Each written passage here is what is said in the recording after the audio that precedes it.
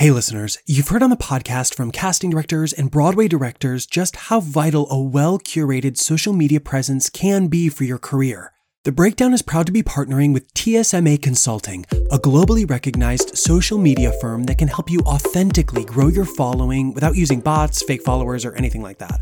I particularly love the welcome packet and the videos they include that help you optimize your account, and wow, did I learn a lot. The TSMA is offering an exclusive discount for our listeners. Use offer code BREAKDOWN20 for $20 off any of their growth packages at tsmagrowth.com. All right, listeners, on to the show. I'm Robbie, and this is The Breakdown.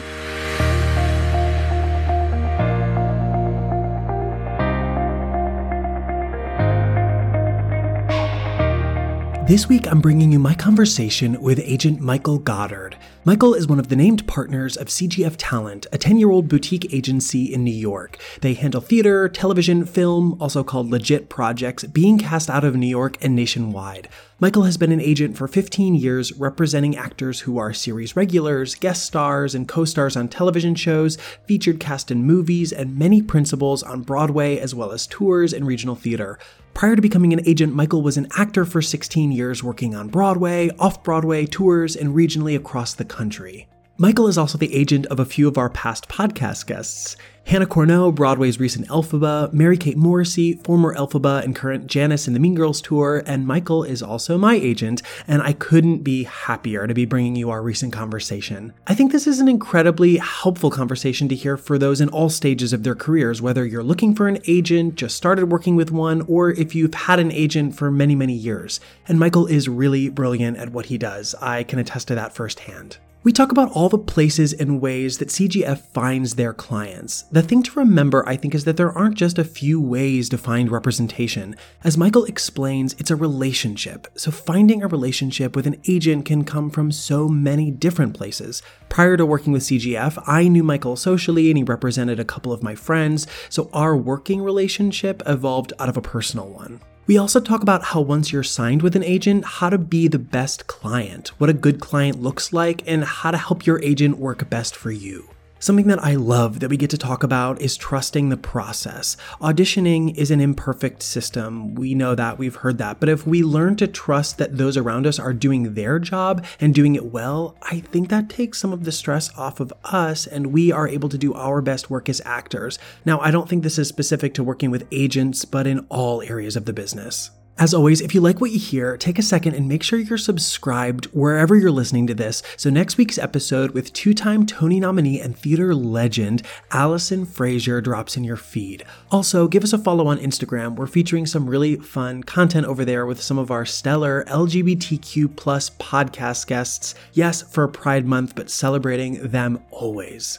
Also, if you want to learn more about the podcast, the mission, and why we started it, check out my interview on one of my favorite new podcasts, Someone's Thunder, hosted by past Breakdown podcast guest and wonderful casting director Stephanie Clapper and actress Angela Pierce, who is also signed with Michael Goddard and CGF. And check out a recent interview I did with theater publicist and blogger Backstage with B. Links to both of those will be in the show notes. All right, listeners, without further ado, here is my conversation with the kind, funny, talented, and passionate Michael Goddard.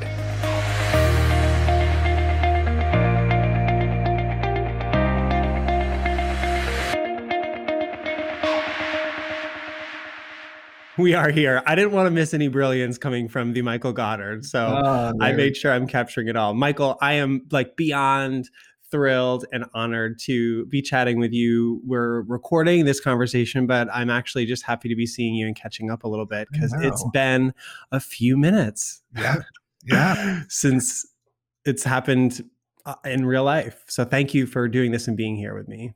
You're welcome. You're welcome. I was telling my husband the other day, I'm not aware of time and I'm not aware of how long it's been. I think it's because when I was an actor and I was out of town for so much, I would just get accustomed to you go away for 3-4 months or a year, you come back and you think everything's going to be different. But then you look around, you're like, oh, people are talking. Oh, it's my friends. And that's my friends too. And I haven't seen you in 12 months, but we'll just pick up right where we left off. So I think with social media and with just emails and things like that, I feel like I've seen people But when I realize that I actually have not set eyes on people for over a year, it's a weird thing. Yeah, for sure. For sure. And social media kind of does that. You also feel like you keep in touch with people and know what's happening in their life, even though you haven't spoken to them directly. But it's actually kind of great during this time because we can keep tabs on people and see how everyone's doing. So Exactly. I'm up for it. I guess my first question that I have for you is kind of jumping off of something you've already said. You started as a performer and now you are an incredible agent at your own office. And that's, I mean, wildly cool. And we'll talk more about that. But, you know, during this time, so many actors and not even actors, casting directors, producers, everyone in our business has maybe come up with a little bit of a pivot or had to change what they were doing. And I think for so long, hustle. Yeah, absolutely. Absolutely. To make money, to stay creative, to stay connected, you know, all of that. We are literally doing my thing that I like started, you know, what I came up with. But, you know, I think in our business, sometimes it's like not frowned upon, but it's like, oh, you're doing something else. Like we don't want to, but I think some people can put people into holes or, you know, if you say you're doing something else, it's like, oh, are you not taking the other thing seriously or any of that? But I'm just wondering for you, what was the transition from performer to agent? How did you know that being an agent was something you wanted to do? Did you know? Did you try a couple things? I actually don't even know this for myself. So I'm kind of interested to hear your moment of transitioning. You know, clearly it wasn't during a pandemic, but moving to a different area within the same industry. Yes. Well, it began many, many moons ago. As most things do. Many moons ago. I went to college and I was a business major because I come from a really good conservative family that even though I was acting from when I was 9 on in community theater, it was always that thing for fun. And I was working with people who was like a banker during the day or a businessman during the day, or, you know, she worked at the mall during the day and at night we did theater together. And so I always thought that's what you do. That's what I was going to do. I was going to go study business. I was going to be a very successful businessman somewhere. And I was going to be the greatest Harold Hill in Music Man that you've ever seen at some community theater in whatever city I was living in. That was my trajectory. And I was a marketing major at Arizona State University. I was in a fraternity. I was doing all the things normal college kids did. And one day a friend of mine said, "Hey, I think you like shows. There's an audition." And he brought me a newspaper article that there was an audition. And I was like, oh, yeah, that might be something fun to do on the side. And then I did that. And I worked with the great Kathy Fitzgerald, who is a New York actor who works all the time. And we've been friends ever since. But I looked at her and I was like, you're an actor? Like, this is what you do? She's like, yeah, I'm an equity actor. I go from show to show. I figure it out. Like, this is what I do. And I was like, God, I didn't even know people even did that. Like, that was their life. And I graduated college. I became a sales rep. I worked in Los Angeles for a year. And again, I was a little bored. So I did a show at night in a 99-seat LA theater that was like no pay. And there I was asking people, I was like, hey, what do you guys do? And they're like, well, we're actors. I was like, yeah, I know, we all are. But what do you really do to like survive? Like, what's your real job? And they said, well, we're actors. So we do anything we have to do in order to allow this to happen.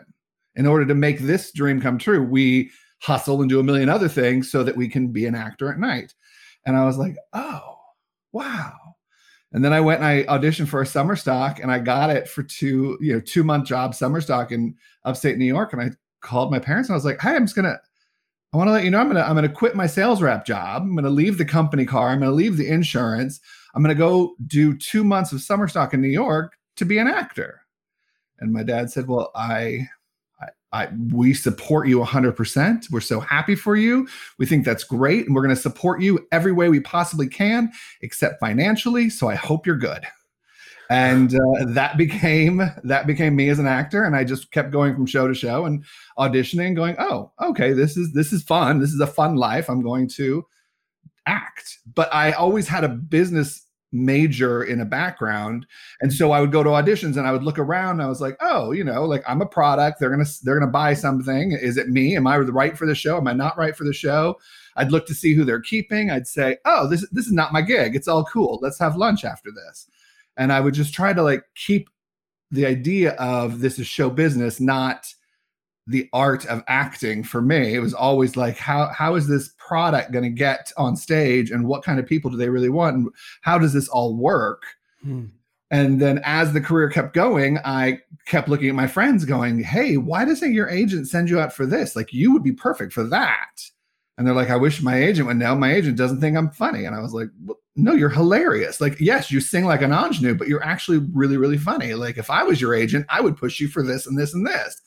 And they would say, well, could you be my agent? And I was like, well, I'm not ready for that yet. But then I started realizing that that is what I sort of was doing to a lot of my friends. I would see auditions, I would call them, and I'd be like, I think you're right for this. You should audition for that. Or so-and-so would really like you for this. So then I knew in the middle of my career, like, okay, so someday I'm going to become an agent. That's going to be my next thing, because I think that's where my mind goes. That's how my mind thinks. I want to advocate for my friends. I want to advocate for those people I really believe in. And I would help them get into more rooms and open more doors and just see them differently than I think other people did or would. So I went and I did my career, and I was like, what do you want to do in your career? I want to dance on Broadway. I want to do a national tour. I want to go to Europe and do something over there. I've traveled the country. And as soon as I did all of those things, and I was 37 and I was realizing that I wasn't going to dance very much more, I thought, well, I better start now. I better pivot with my career now. And I became an intern at 37 years old to go into an agency. I actually interviewed for an agency. They said, we really like you. Would you like to join? It's October. And I said, well, actually, I just got cast in a show at Arena Stage. So I have to go do that for 3 months, because I know that I'm not going to make a lot of money in this next spot. So if you will let me go do my last show for 3 months at Arena Stage, the day it closes, I will come back to New York, and the very next day I will work in your office, and that's going to be it. So that is how I became my agent career. I went and did my last show. Everyone's like, oh my gosh, are you going to audition? What's next for you? And I said, I'm actually retiring. And what's next for me is I'm going to learn how to become an agent. And they're like, no, I mean, you'll be back. I mean, you're not done, Michael. And I was like, no, I'm good. Like, I'm honestly great. Like, I've done everything I needed to do. I worked with amazing people. I was excited and I was motivated every day to go to work. But then I did it. I did all I needed to do and all I was gonna do. And now I need to change it up. And that was 15 years ago. And I have not looked back ever since. Wow. I love that story. And I mean, it was such a, almost clean break for you, but also, I just was thinking about this quote. Actually, someone asked me what is one of the best quotes that's been on the podcast, and it was something Jeff Calhoun said about, taking your dreams change as we go through this industry. And we use the same skills that we take to achieve one dream, and we take those skills and we keep applying them to the next dream, if we're lucky enough to keep achieving what we set out to do. And that absolutely feels like it applied to what you were doing. You took something that you loved, and then you went to a different part of the business, but also you were using all of the things that you had learned, for the past, 15 years that you had that career. And it seems like, I'm sure a lot of your friends looked at you and you were like, this also kind of seems right, because you always were kind of agenting for your friends. I have some friends who look at me and go, Michael, you were doing exactly what you were always meant to be doing. You love the industry, you love entertainment, and you love business, and you love people. You were living your best life. And I tell them, yeah, some days it's great, some days it's horrible, but yeah, I do feel like this is where I'm supposed to be. Absolutely. I love that. That. And now you are here. You have your own office, which is just very, very cool. It must feel really good to make the decisions that you want to make and have the clients that you want to have. And you have some really incredible business partners. I can attest to them because they're also my agents, and I'm like beyond thrilled to work with you guys. So I guess let's get into it in terms of what I know people who are listening to the podcast, just info they want to hear. I think the big thing is that in acting schools and in drama programs, you didn't go to a theater school. You went to business school, but they kind of prepare you from the first day of rehearsal on. I guess let's start at the beginning. Where do you guys, and I know it's a variety of places, but where do you find clients? Like, where do you find new people that come into the office? I know, it's probably the obvious places of showcases and stuff like that, but maybe talk a little bit about how you have put together the roster that CGF has. Yeah, it is. It's the usual places. It is. We love. I do love going to showcases and hate them at the same time. They're from the 15 years I've been doing this. There used to be 10. Like, oh right, those here are 10 schools are coming to New York, and you're gonna go see these 10 showcases. Now it feels like there is 100. And each time a new showcase shows up and it's like this school is doing a showcase that you either don't know anything about or do know something about, you think to yourself, let's be perfectly honest, there could be a diamond in the rough. There could be the next Jeremy Jordan could be coming out of some small school from Iowa. Like there's reasons to go to all of these schools. They're going to learn how to be actors. And if you go and see the art and the skill, then you get excited and you go, this person's really going to, explode in New York. This is great. So showcases are great and fun because they've also been preparing for this for 3 or 4 years. Sorry, I just want to talk about showcases for a second because they look a lot different this year, right? Oh my God, they are completely unknown. Yes. I think that there's an element that might be here to stay a little bit, whether people do them in person and then they also film them and also send them to you, and totally honestly, are you watching these digital showcases? It's a hard time to, I imagine, to be taking on new clients during a time when there's not a whole lot of at least theater work happening. But do you watch them, and maybe are there more successful things that people are doing digitally that you actually like, or that you're finding, oh, this is actually kind of working? Or are you like, I can't stand the digital thing, I just need it to be in person again? Yeah, it's interesting. It's everyone's trying something, and some are working for me and some are working for other people. Like it's I only have my opinions. I would love if everyone was in some sort of a black box stage and doing either a scene with one person that they've gotten COVID regulated to be next to, or doing a monologue alone, or doing a song alone live on stage where I can really sense that it's a live experience. There's a lot of ones that are turning them into sort of music videos where they're walking around the streets and doing it, and it's beautiful to look at. And that is also telling me, oh, this is how they look on camera. So that's a new element. If I can say, I can take this person that I think has gone to like a musical theater school and go, but the way they, work the camera, I'm excited to submit them for both musicals and for TV and film. And this will be great. And this person looks well-rounded. Others, I think they're trying too many technical ideas, but they're all trying to do some entertainment and do something interesting. I just watched NYU Grads the other day. I saw Juilliard's was last week. It's difficult because we used to be so good at getting the email and putting it on our calendar, like, oh, so-and-so is going to go to this one. We're going to go to this one. 2 of us will go to this one. And now it's more, oh, so this one is up and it's streaming for the next 5 days. And yeah, I don't want to go. I don't want to come home and then put it on my big TV, but I have, and that was interesting. I don't want to sit in the office at 4:00 and watch it because all of a sudden a flood of auditions come in at 4:30 and I go, oh, I got work to do. So it is definitely a matter of committing to sitting down and watching it. Either I know the department heads, or I've seen the pictures of the people and I'm really excited about the ones I've seen. It's an experience, and it's not being done normally. Mm-hmm. And I think that, and timing is a big issue. So the showcase could be released and I could watch it a week later, and then I could make my mind up to call somebody a week later and they go, oh, I've already got representation. And I go, you know what? My bad. Like I was slow on the intake on this one.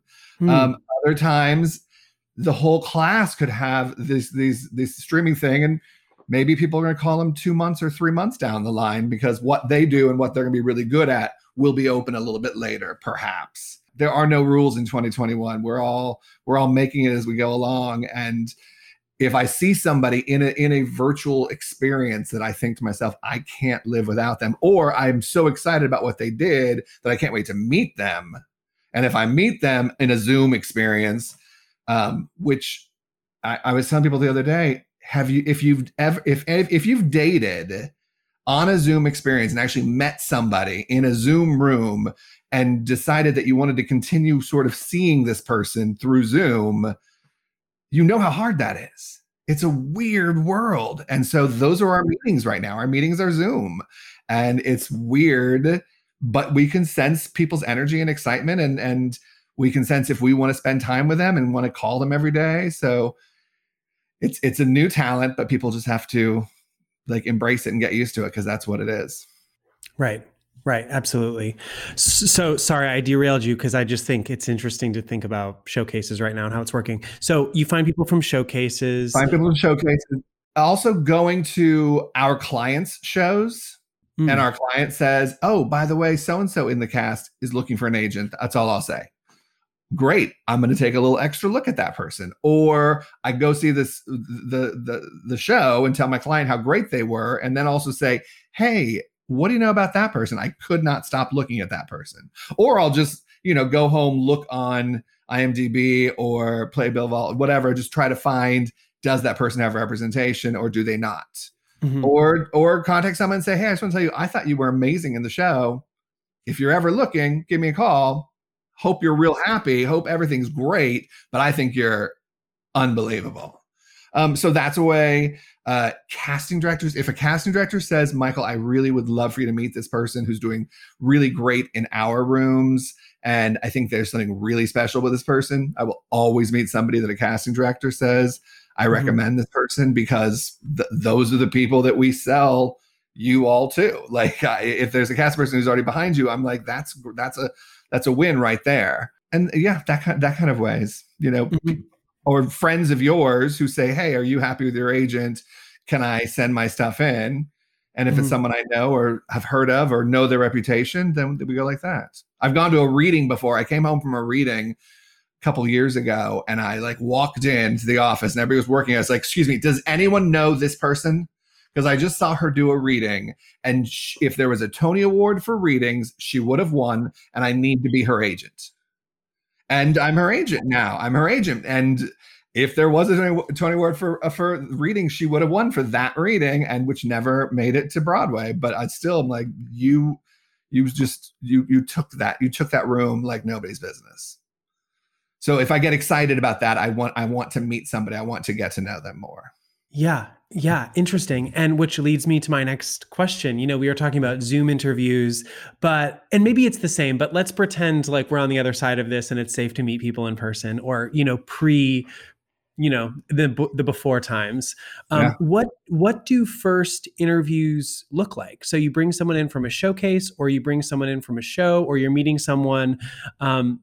I kind of know because I've had interviews with you guys, but also, when these undergraduate or graduate programs are preparing students to meet agents, they come up with all these crazy questions that agents are going to ask you. And I have never been asked these crazy, these like, I can't even think of them right now, but it's like, no one asks you that, but of course you prepare those answers in your head. So I guess what do those meetings look like? And maybe you could give us some sample things that are important for you to ask or find out when you're in a first meeting with someone.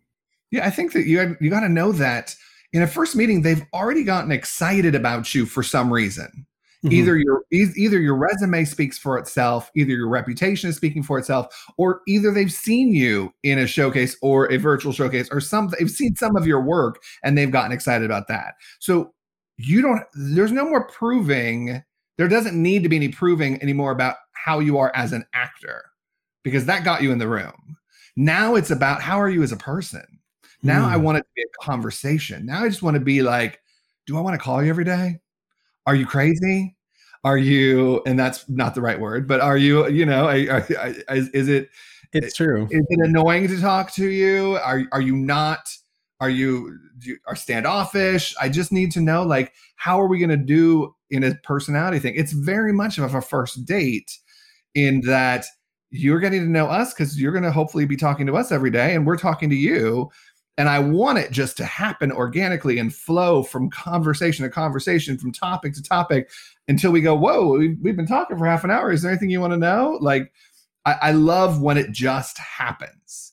And so for me, that's important. I'm going to ask the questions like, where do you see yourself going from here? Like, what do you want in your career? If you had a perfect job, what would it be? If I ask you that question, I'm not looking for the right answer. I'm not hiding the right answer in my head. I'm like, I really want to know what's in your head for the perfect job. And that'll tell me a lot about you and what your dreams are and what you're excited about. And so for me, I want it to be a conversation. I want it to flow organically. And there's so many, like the biggest concern when I talk to college students about what the first interview looks like and what it will feel like and what it might or might not be, they all say, well, what questions do you not want to hear? And what questions do you want to hear? And what answers do you want to hear? And I'm like, I don't want any of those things. I want it just to talk. And everyone gets thrown because at some point we are going to say, well, this is amazing. Do you have any questions for us? And, I really don't want you to go to your pad of paper and be like, yeah, just a second. Here are the questions I thought of. I really want you to be like, oh, in the 20 minutes that we talked about this and this. Now I kind of want to know about this. Or, it would be great if there were like real questions coming up in just like, a conversation. Mm-hmm. And then it wouldn't have to be planned and it wouldn't have to be so crazy businessy. I want it to be organic. Yeah, I think that's huge. We hear from everyone on this podcast, whether it's a casting director or, a big director, about the importance of just being yourself and like letting that come through. And I think that that's just another theme you're talking about. It's like, you're just looking to get to know who these people are, and if you want to spend time with them, because that's what I think the world is about, but definitely our industry is about wanting to, do you want to have a beer with this person? Is this someone, like you said, do you want to talk to every day? So I think that's great. I think sometimes like we can get so, okay, we are doing our mock agent interviews or, what some things do. Totally. And it's so rigid and it's so that when someone gets into an interview like, they would have with CGF and it's just like, oh, how are you today? What's going on in your life? Or, I think it can throw people a little bit, but, that certainly was nice for me when I was talking to you guys and it just was a great conversation. And I think like it was like an hour later, I was like, oh, right, we have to talk about, the things that we need to talk about. But, that's when, it feels good. Right. I love that. So then talk to me about the next part of the process after that interview happens. Usually is it just one person for that first interview, one agent in the office? Again, every agent office works a little different, but happy to be talking to you about, specifically CGF and is it just one person and then do you bring other people in or can you kind of talk about what the next step is? Every once in a while, we'll do a one-on-one if it's somebody that I have met that just on the side and there's no way to get like material on them and stuff. And if it's an early part of this conversation, it might be just one-on-one. But if there's somebody that is exciting to me, really exciting to me, that I want to introduce them to the rest of the team, I want to get the three of us in a room or the four of us in a room, the three agents and the actor, because in our agency, because of how we work, everyone has to be unanimous about everyone coming in. You don't have a point person. All three of us represent all actors. So you have to be vetted and everyone's got to be on board to make this a successful relationship. If there are two of us who are like, oh, I see it, I get it. And the other person's like, I just don't get it. Like, I don't understand where this person's going to go. I wasn't that impressed with the scenes. I don't think this is an actor for me. Then we're probably not the right agency. And that's a difficult thing for me. If I was on board, hi, little one. I know my sweet dog is just doing her thing in the background. She's a star. She needs to be part of it. But if I'm into somebody and the other two are not, it bums me out because I think, oh, well, I'm the G of CGF. Like, obviously I get to do what I want to do, but it doesn't work unless you have a unanimous vote from us. from our agency. And when it does happen, when we all meet you, and as soon as you leave, we all go, whoa, that's amazing. Like the energy, the excitement. They would do so well in A.V. Kaufman's office. So I can't wait to introduce him to Julie Schubert.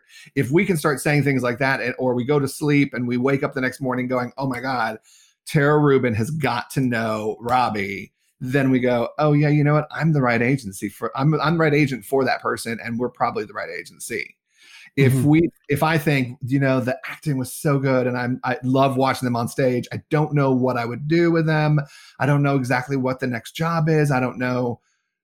I'm sure there's gonna be all kinds of really cool, interesting jobs, but I can't think of them right now. I might not be the right agent for you. I will always be there watching you and going, oh, I really wish I had seen that. And I wish I'd seen that and wish I'd seen that in them, but I didn't. And therefore I'm not the right person. Yeah. So it's a little bit of both that you'll just know when it's really exciting, and other times you'll be like, well, yeah, no, I'm not for them.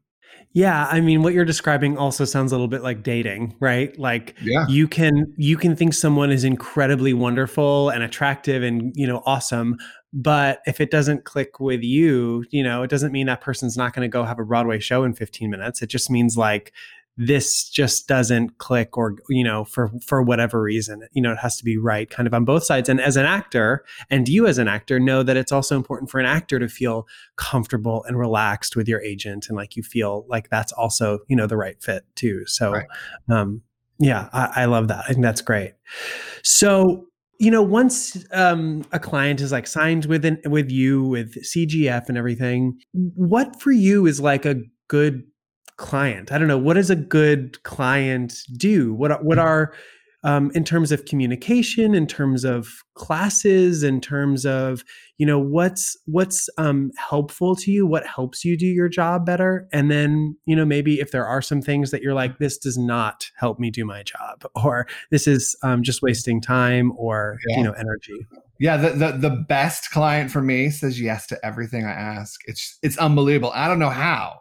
Like I will say like, okay, it's 5 p.m. I'm going to send you 3 scenes of sides that have to be on tape tomorrow by 10 a.m. And they'd love it to be as far off book as possible. I don't know how you're going to do this. And when the client says, okay, yeah, I got it. I'm like, again, I don't know how you're doing this, but I'm so happy that you said yes, and I'm going to make it happen. Mm-hmm. And that's when I see a fearless client like that, where I don't understand where they're finding the time, how they're shooting when they're camping. Like there's so many things that actors impress the hell out of me, but the ones that say yes a lot, I get really excited about, because in my head, that moment where I say, so-and-so can do anything. They can do anything.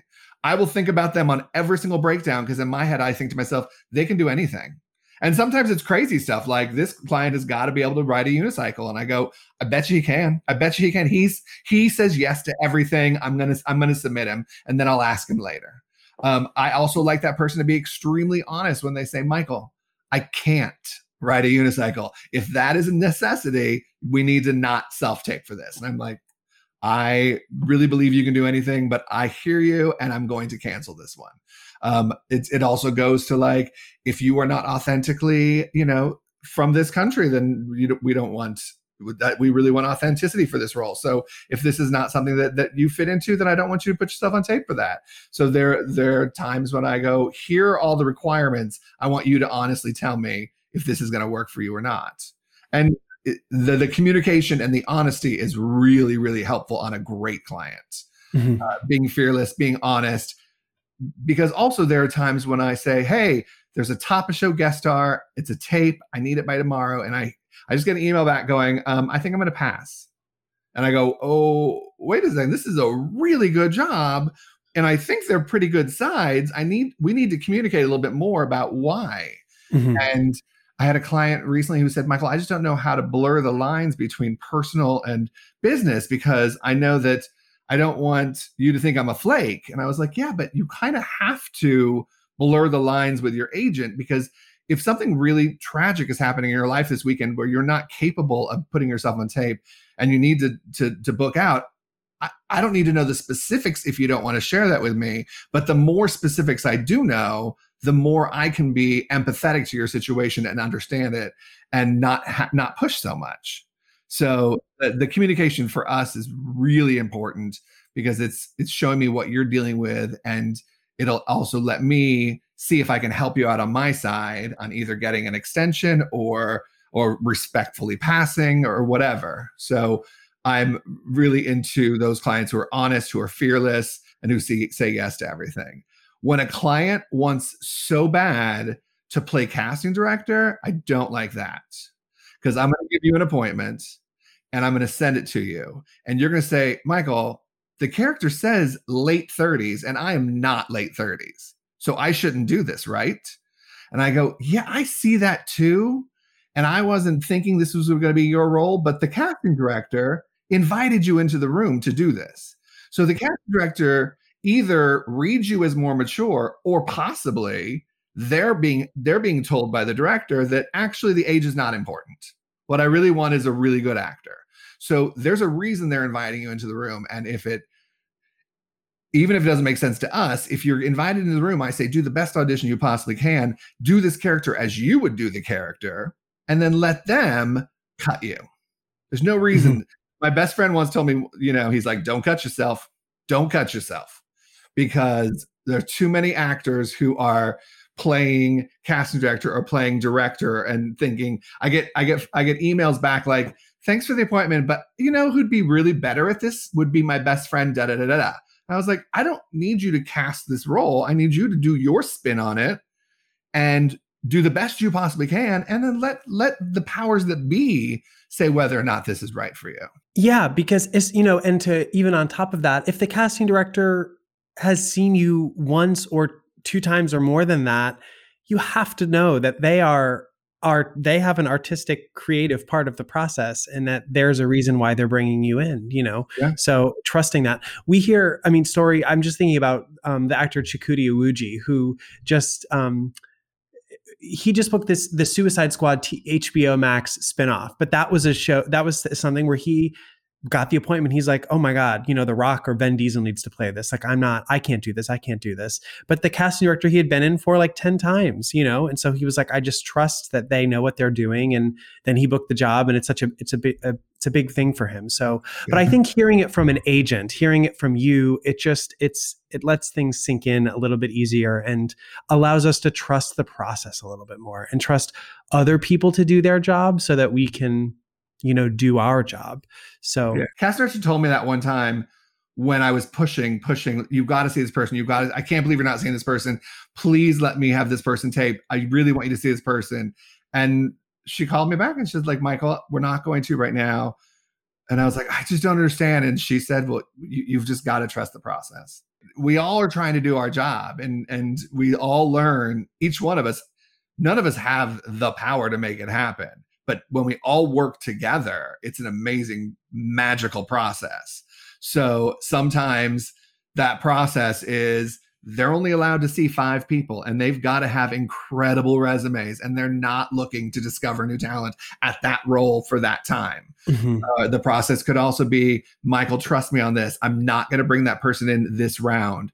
I don't think we're going to find what we find on this round. And I really want that person to come in during the second round and surprise everybody and go, oh my God, that's what we've been looking for the whole time. So they also plan the timing either during the day or during the week of when they want to introduce that person, because they think if they get seen on Monday, they're going to get cut.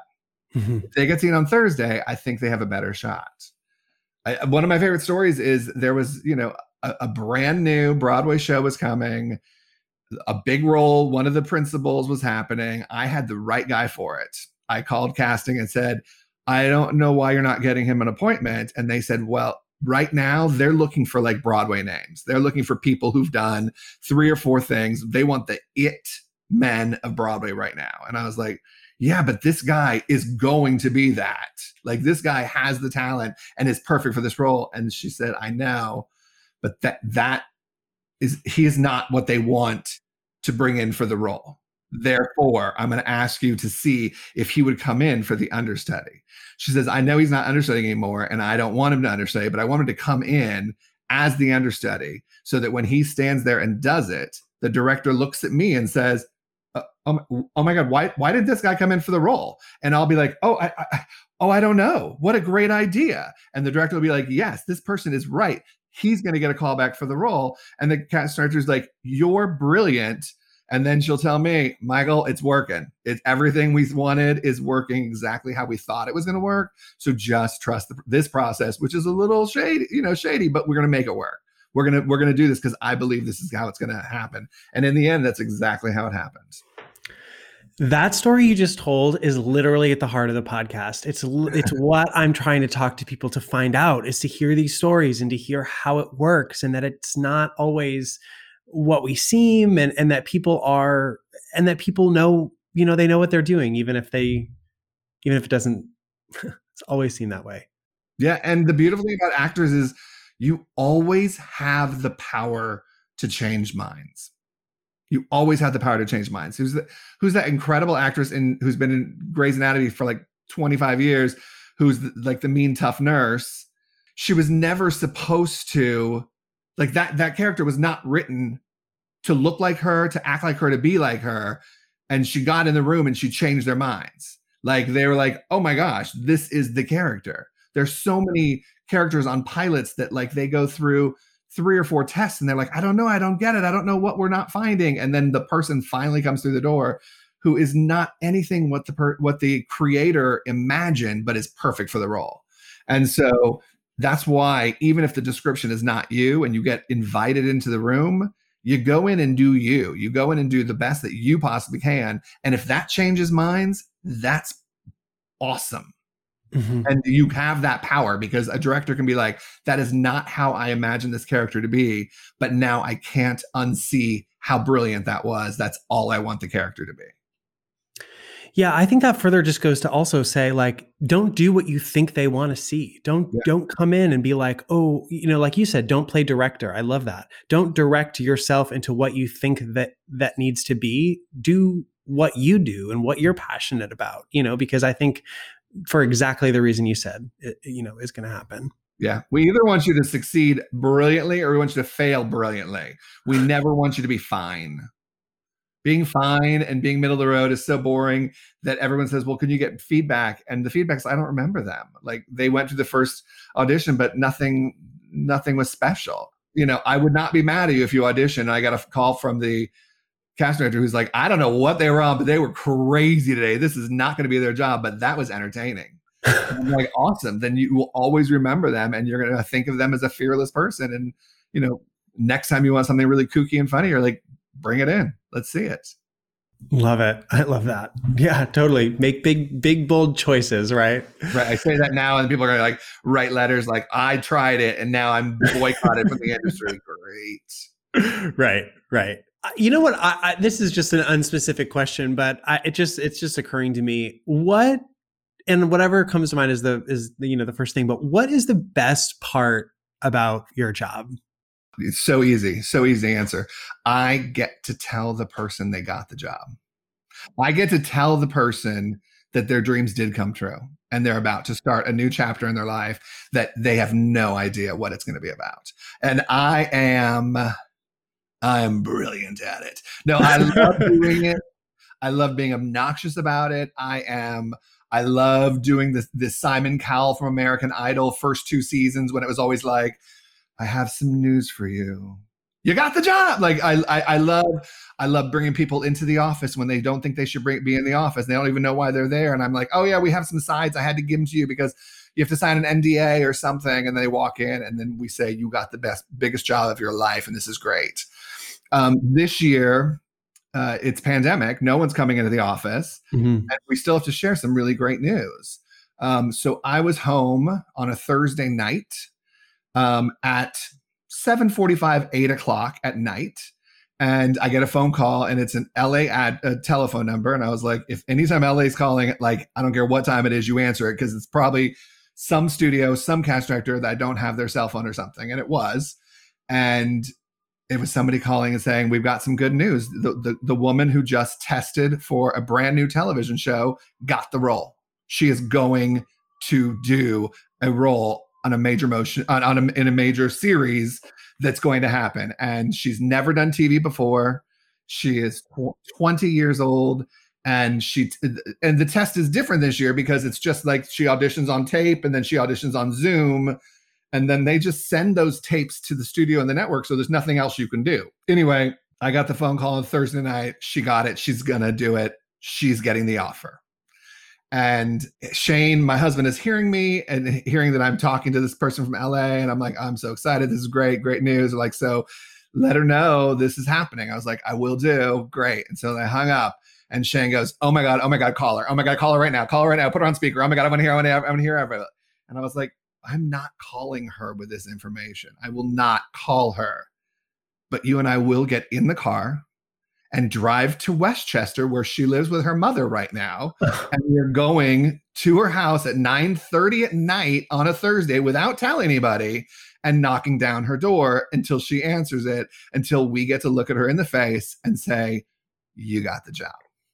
And so we left New York City and we were going out of town the next day anyway. So it was going to be early morning, but I was like, we have to do this. And luckily we have a car. So we left the house. He goes, do we need to get champagne? I was like, good idea. We grabbed a bottle of champagne. We got to the car. We drove half an hour. I'm now freaking out going, we're about to ring the doorbell of a house in Westchester that's not expecting anybody to visit them at 9:30 in the middle of a pandemic. And she lives with her mom. She and her mom are alone. And I'm a gigantic person in a big coat because it was winter. And I was like, I don't know what to do. I don't know. So I finally, as we got closer, I called her mom, and luckily her mom answered. And I was like, hey, you're about to get a knock on the door. Please answer it. I can tell you it's okay. It's me. And then she was like, why are you in Westchester? I was like, just answer the door and get your camera and be ready. And so we ended up, Shane put his video on, and we went inside, and my client was upstairs, could not know we were there. Her mother screamed down, get down here, come downstairs right now, and make sure you put some pants on. And she's screaming, why? I don't want to. I want to stay in my room. And she's like, just leave your room right now. And she came out. She looked down the stairs. She goes, oh, hey, what's going on? And I pulled up a bottle of champagne, and she started screaming and running around the upstairs. And I ran up to her, and the TV show she got was the new Star Trek. And I got to say to her, beam me up, Scotty, it's happening. And she was screaming. And I was like, well, that experience now is why I do the job for the next year. So I'm good for the next year of motivation to get more things like that. So the reason I do the job is to tell people that they got the job. And then I will always follow that question up with, what's the worst part about this job, is when I tell the person that they didn't get the job. That they were down to the last 3 people, that it was something that was about to change their life, and they chose someone else. And it's hard. And I feel the pain, and I know they feel the pain. And sometimes they have to immediately get off the phone, and they want to I'm like, look, I want you to cry for 24 hours, but know that tomorrow I'm going to call, and we're going to do something new. We're going to go for the next job. And so that's the worst part about the job.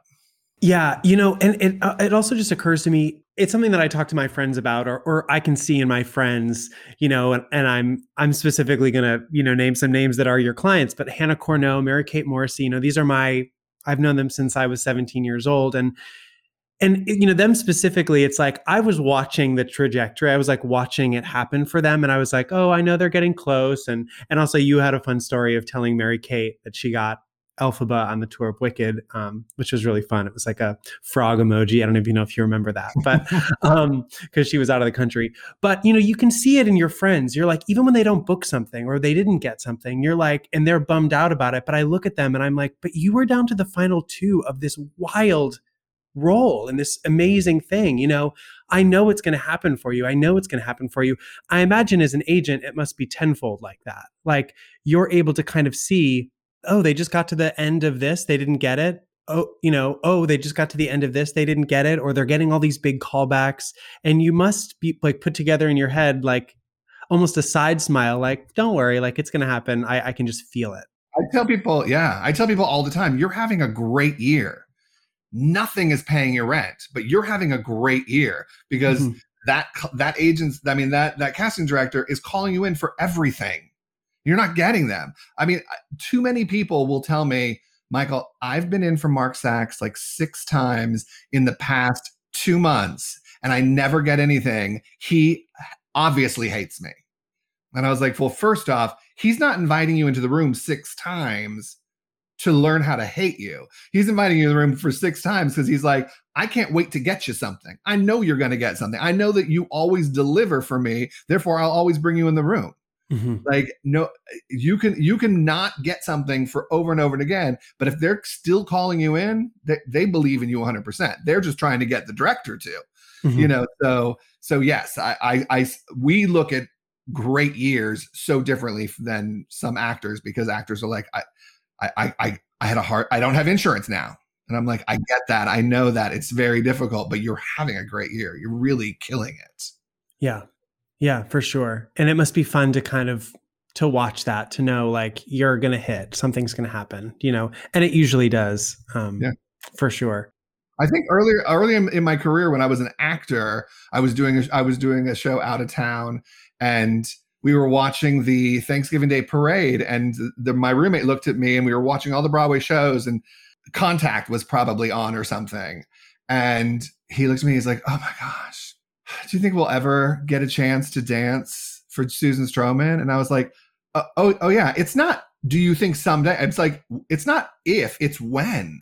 We will have this opportunity. Like, we've gotten so close to so many things. This opportunity is going to happen. We just have to be ready and prepared for when the opportunity is in front of us and grab it. And we both did, and we both do. And it was, it came true because you were ready when the opportunity was there.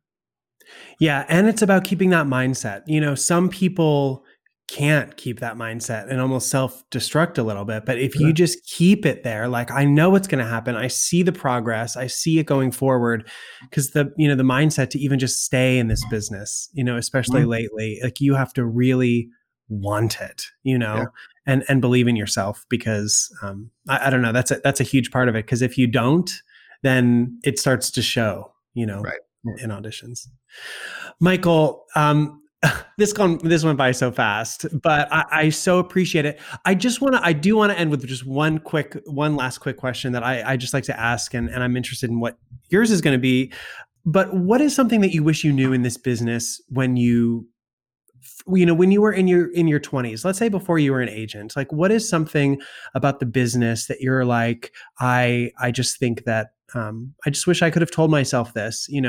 I know we have to learn it in our own time, and sometimes learning it the hard way is the best way. But what's something that comes up for you that maybe you've learned now as an agent that you wish you knew as a dancer, or, vice versa? You hear it all the time on this show, and you hear it from cast directors, and you hear it from everybody, that the people behind the table, the people who are making the decisions, every single one of them wants you to get the job the second you walk in the room. The second they push play on the self-tape, they think, God, I hope this is the one. Because if that's the one, their job is done. And so they all want everyone to be amazing, so that either their job is more difficult because they've got 6 people who are so good for the job, or that, that they found you, that you are the answer. And too many times people are like, oh my God, they hate me. Oh my God, they weren't even looking up from their table. Or, oh my gosh, I think they were tweeting when this was happening. And my friends who are behind the table, the directors, the choreographers, the casting directors, the producers, they do all want their jobs to be easy. And it's really easy when someone walks in and is just perfect for the job, perfect for the show, completely knows who they are, is confident in their own skin, just has an air of confidence and talent that you're like, this, I can do everything with you. This is amazing. And I also want to tell everyone that I wish I knew that it's not a linear career ever. There's nobody I know that has a linear career. Everyone has had ups and then goes down, and ups and down. And my mother used to always think like, oh, you're doing a national tour? Great. Broadway's next. And I was like, maybe, and maybe not. Maybe the next job after this national tour is going to be 2 weeks at the Muni. Maybe after this, I'm going to go do a no-paying theater job in Brooklyn because the show is so good. I want to be a part of it. That doesn't pay me anything. So I know friends of mine who were nominated for Tonys or who've won Tonys who, a couple years later are like, oh my God, I can't get arrested. Like, I just want a job. You're like, it's not that easy. It's all up and down for so many different reasons. And you just have to keep believing in yourself and keep your own personal idea of what your goals are and go for it. Mm-hmm. Yeah, I love that. I think that's great. And I think, again, hearing it from you to say that it means a lot more than coming from, your audition teacher in undergrad who hasn't been in New York since the 70s. It's so true. Michael Goddard, you are so wonderful. I'm so grateful to have you on the podcast. So great, everything you spoke about. And I feel like people are really going to latch onto it. And it's great to hear about someone who is an agent and doing it very well. And you have an incredible roster of clients. And I am so honored and thrilled to be one of them and be in such great company and feel really taken care of with you all. So thank you for that. Thank you for being on the podcast. Well, you're welcome. And thank you for chatting and letting me just talk and talk and talk. Literally anytime. Thank you. You're welcome. I'll talk to you later.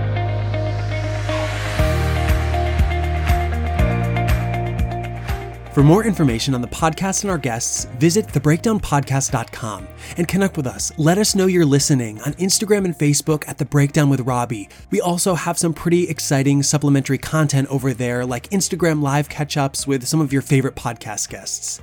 If you like what you hear, please make sure to subscribe, rate, and write a quick review on Apple Podcasts or wherever you're listening to this. And don't forget to check out TSMA Consulting. Use offer code BREAKDOWN20 for $20 off any of their growth packages at tsmagrowth.com. All right, listeners, thanks for listening, and get ready for another episode of The Breakdown.